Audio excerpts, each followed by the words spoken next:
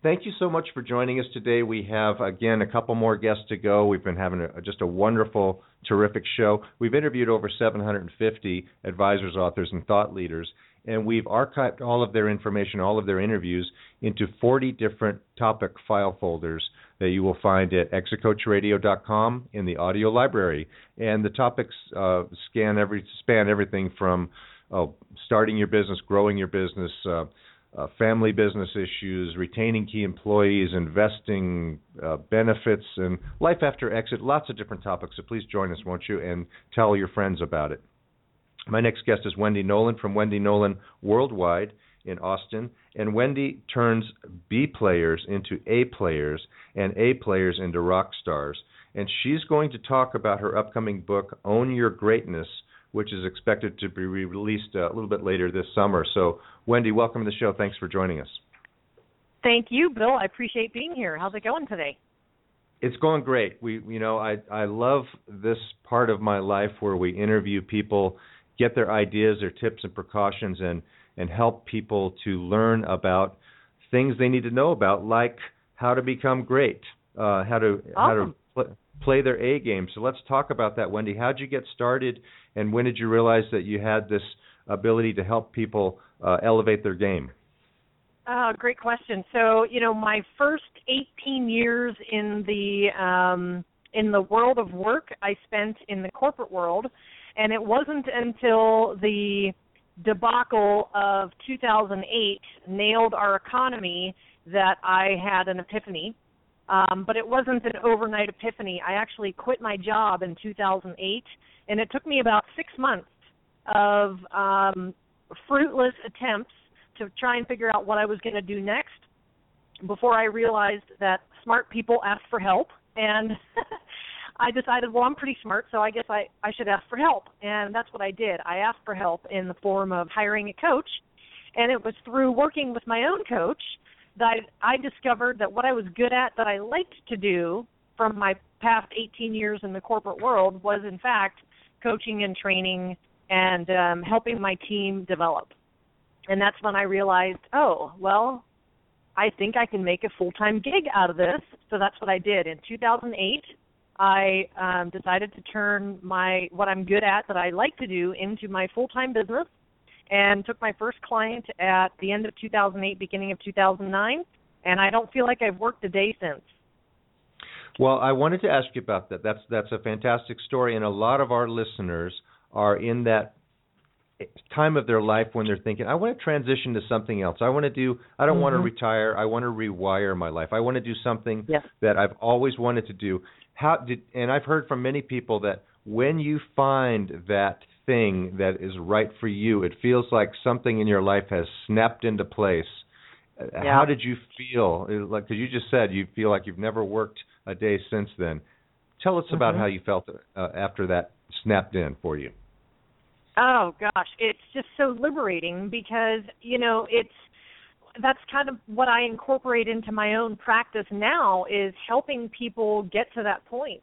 And, I encounter people every day that are absolutely paralyzed with fear of choosing the wrong career or continuing to travel down the career path that they're on in dread and terror because they're so unhappy. And, when I discovered that I could take my existing skill set and reposition it and, really harness the existing skills, talents, natural abilities that I already possessed and turn it into a career, it was just the most profound, liberating feeling, and it filled me with confidence. And it eliminated that fear almost overnight. So probably one of the most exhilarating experiences of my life without being on a roller coaster. And that's great. That's great. What people need to hear is that you don't have to learn a new skill or a new career. You can, a lot of times, you can take your experiences because they're unique to you and turn them into a career. That's fantastic. So let's talk about your book, Own Your Greatness. How did you come up with this topic for the book idea? It was really interesting. I found myself writing a blog post back in January at the invitation of the owner of a website called Richtopia. And he said, I'd like you to write something that is unique that you've not published anywhere else. And what I had been observing about my clients was that they almost invariably, every single client that I worked with, the very first session was all about their mindset. And I discovered that pretty much across the board, all of my clients were suffering from a deservability issue. And they were suffering from this deservability issue because they didn't own their greatness. And when I started working with them, I was just aghast at how beat up they were, emotionally with regards to their self-confidence. And this was the primary factor that was holding them back in success in their career or in their business, if they're a business owner. And so as I started to dig into this, I wrote this blog post, and then I realized, okay, this is bigger than just a blog post. There's a book here. And so I just finished the first draft of the book last week, and I'm, going through the process now of redrafting and then editing and all that. So I'm expecting to be able to publish later in the summer. But it's been a pretty amazing experience to observe that this is not a uncommon phenomenon, but it's actually pretty common. There's a lot of people walking around on this planet that are really suffering because of what's going on between their ears. And so you use the term deservability, which says to me that people are thinking, I don't deserve this. I'm not worthy of doing this. And so why would, and I've heard this from people who say, why would anybody listen to me? Is that what we're talking about? Mm-hmm. Right, exactly. And it's a little bit broader than that, but you've touched on the tip of the iceberg. And it's that, some of us are walking around with that imposter syndrome, like, oh my gosh, if somebody finds out that I really don't know what I'm talking about, my career is sunk. And that's part of it. But also when I'm talking with and working with business owners or executives, the deservability is they don't feel like they deserve to be successful, and they don't deserve to earn more money, and they don't deserve to ask for and get what they want, and they don't feel like they deserve to, achieve this success that they envision for themselves. So they're walking around with this deservability issue, and they're really slowing themselves down, when if we could eliminate that deservability issue and turn it from lack to abundance, then they could have and do and be everything that they want. So is that the first step in owning your greatness, and what does it mean to own your greatness? Well, what it means to own your greatness is very individual for everyone. The book does not purport to define what greatness is for the reader. That's actually one of the chapters in the book is about learning how to define your own greatness. Because for one person, it could be that they want, that they are great in business and they are great at providing excellent leadership. For another person, it might be being a great team player. For another person, it might be being a great parent or a great, member of society. Whatever it is for that person, it's very individual.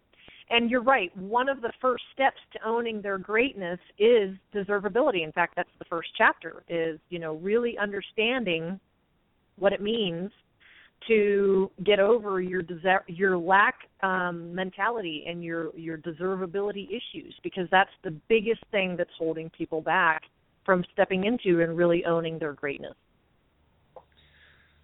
And owning your greatness is starts with owning the fact that you deserve this because you're a unique person, you have unique experiences, you have something worthy to share with the world, and then from there owning an attitude that because of all of that you have a greatness.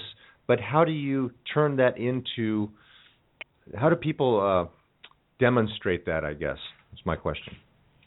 It goes back to that being very individual. How you demonstrate it doesn't have to be on the continuum of greatness, right, at the very far end, one end is feeling worthless.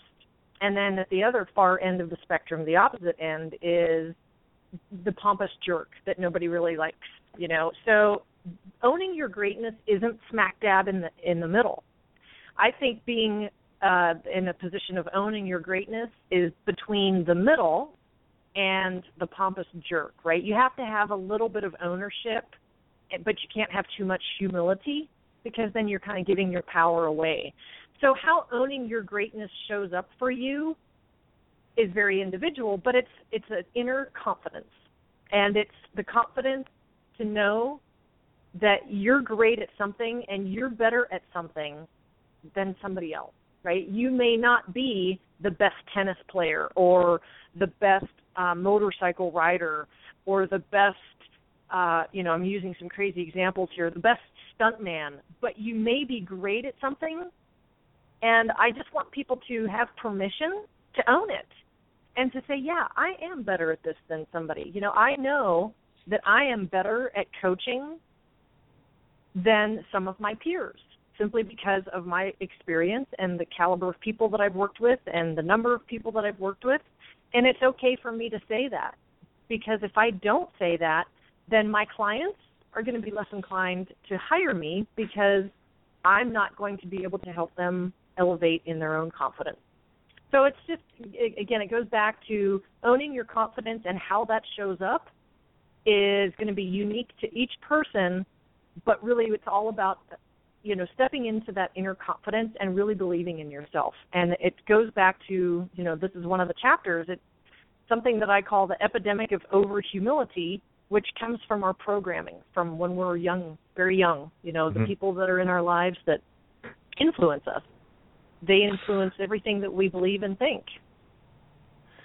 What I like about this, Wendy, obviously it's positive reinforcement, and it gives people a format, a thought for how to talk to themselves, if you will, between their thinking brain and their emotional brain. And we talked about this earlier in the show with someone who was talking about how we stress is a lot of times between our ears as well, and we can calm ourselves down and have an attitude of gratitude. But what you're also saying is having an attitude of greatness, because you wouldn't be here, you wouldn't be on this planet at this time with the specialized knowledge that you have if you couldn't somehow use it for some kind of a great endeavor to help people. So I would imagine that gratitude comes with the attitude as well.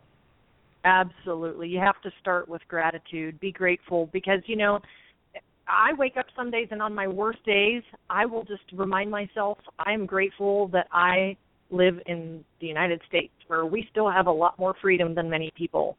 And I live in a home where I have running water and air conditioning and refrigeration. Sometimes I just revert back to the basics just to really put some perspective around whatever I may be struggling with and reframe it. And sometimes you have to do that, because you have to remind yourself, there is somebody out there that has it far worse than I do. Far for that these days. So what have you learned as a result of writing this book? Oh, gosh, I've learned so much. But I think the biggest lesson that I've learned is one of the concepts that I explain in the book is what my friend who I interviewed, she's one of the people that I interviewed as my research for one of my research subjects, was something she calls boot camping. And by boot camping, what she's referring to is, you have to be prepared in advance. She tells the story perfectly, and I tell her story in the book, and I'll do it briefly right now. So she is married, has 4 children, and about 15 years ago, well, maybe not quite, 12 years ago, when I first met her, she told me that she and her husband and her 4 children were going to sail around the world. Wow, that's a pretty amazing endeavor, and I didn't really take them very seriously until 3 years later when they were setting sail. And they were doing it. And they, for whatever various reasons, they ended up not being able to complete their mission. But what they did do is spent 2 years on the sailboat, sailing all through the Caribbean, all up and down the eastern seaboard of the United States. That's a pretty fair accomplishment, in my opinion. And And they were out in blue water. They were far enough away from land that there was nothing but ocean. And they encountered some pretty rough seas. And so when she came back to the States, came back on land, and came back to Texas, and she, was relating her tales about their sail, she was telling them about the storms. And she said, Wendy, people would say to me, oh, I bet you were praying. And she said, you don't have time to pray. You don't have time to do that. You have to be in motion. When you're on a sailboat in rough seas, you don't have time to stop and pray. You have to be in motion the whole time. And she said, it's boot camping. We did our praying before we left shore. And we did everything we had to do to prepare before we got out there. And I love that, because what she's saying is, you have to boot camp through life. You have to prepare for those rough seas before you get to the rough seas. And in order to own your greatness, you have to be prepared for those obstacles that could take you out mentally and emotionally so that you can get either around them or through them as fast as you can.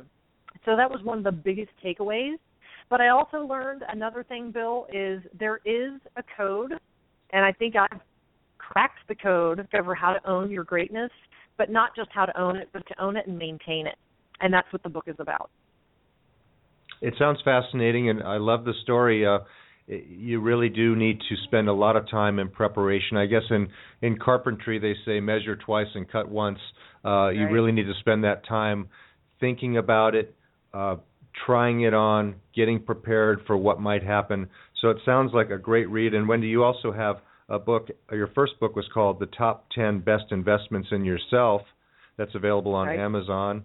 And, of course, Own Your Greatness will be available coming up in August or September. So it's coming up pretty soon. I look forward to reading it, Wendy. And how do our listeners best get in touch with you and learn more about what you do and your books? Thank you for asking. It's wendynolan.com. My first name and last name is Wendy, N like November, OLIN like November. Well, I love the concept. I think that it's harnessing your skills and creating an air of deservability. Very important to build your self-confidence towards owning your greatness, and you gave us a lot to think about. Thanks so much for joining us today. I look forward to reading your book, and I'd love to have you back on the show some other time in the future so that we can delve deeper into some techniques and ideas here. Super. Thanks, Bill. I appreciate it. All right. We're going to take a short break. We'll be right back after this, so please stay with us.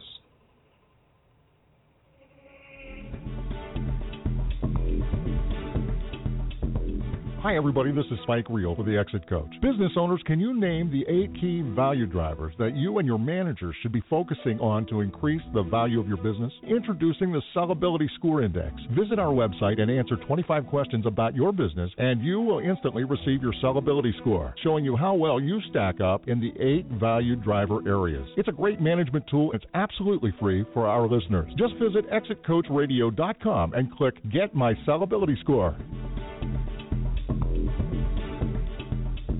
Does thinking about what will happen to your business if you're gone keep you awake at night? Will you get the price you need from your business to carry you through retirement? The BEI network of exit planning professionals is the world's leading advisor network with the power to help business owners transition out of business on their own timeline and terms. Ask your most trusted advisor to create a BEI plan for you, or visit us at exitplanning.com. That's exitplanning.com. Thank you for listening to Exit Coach Radio.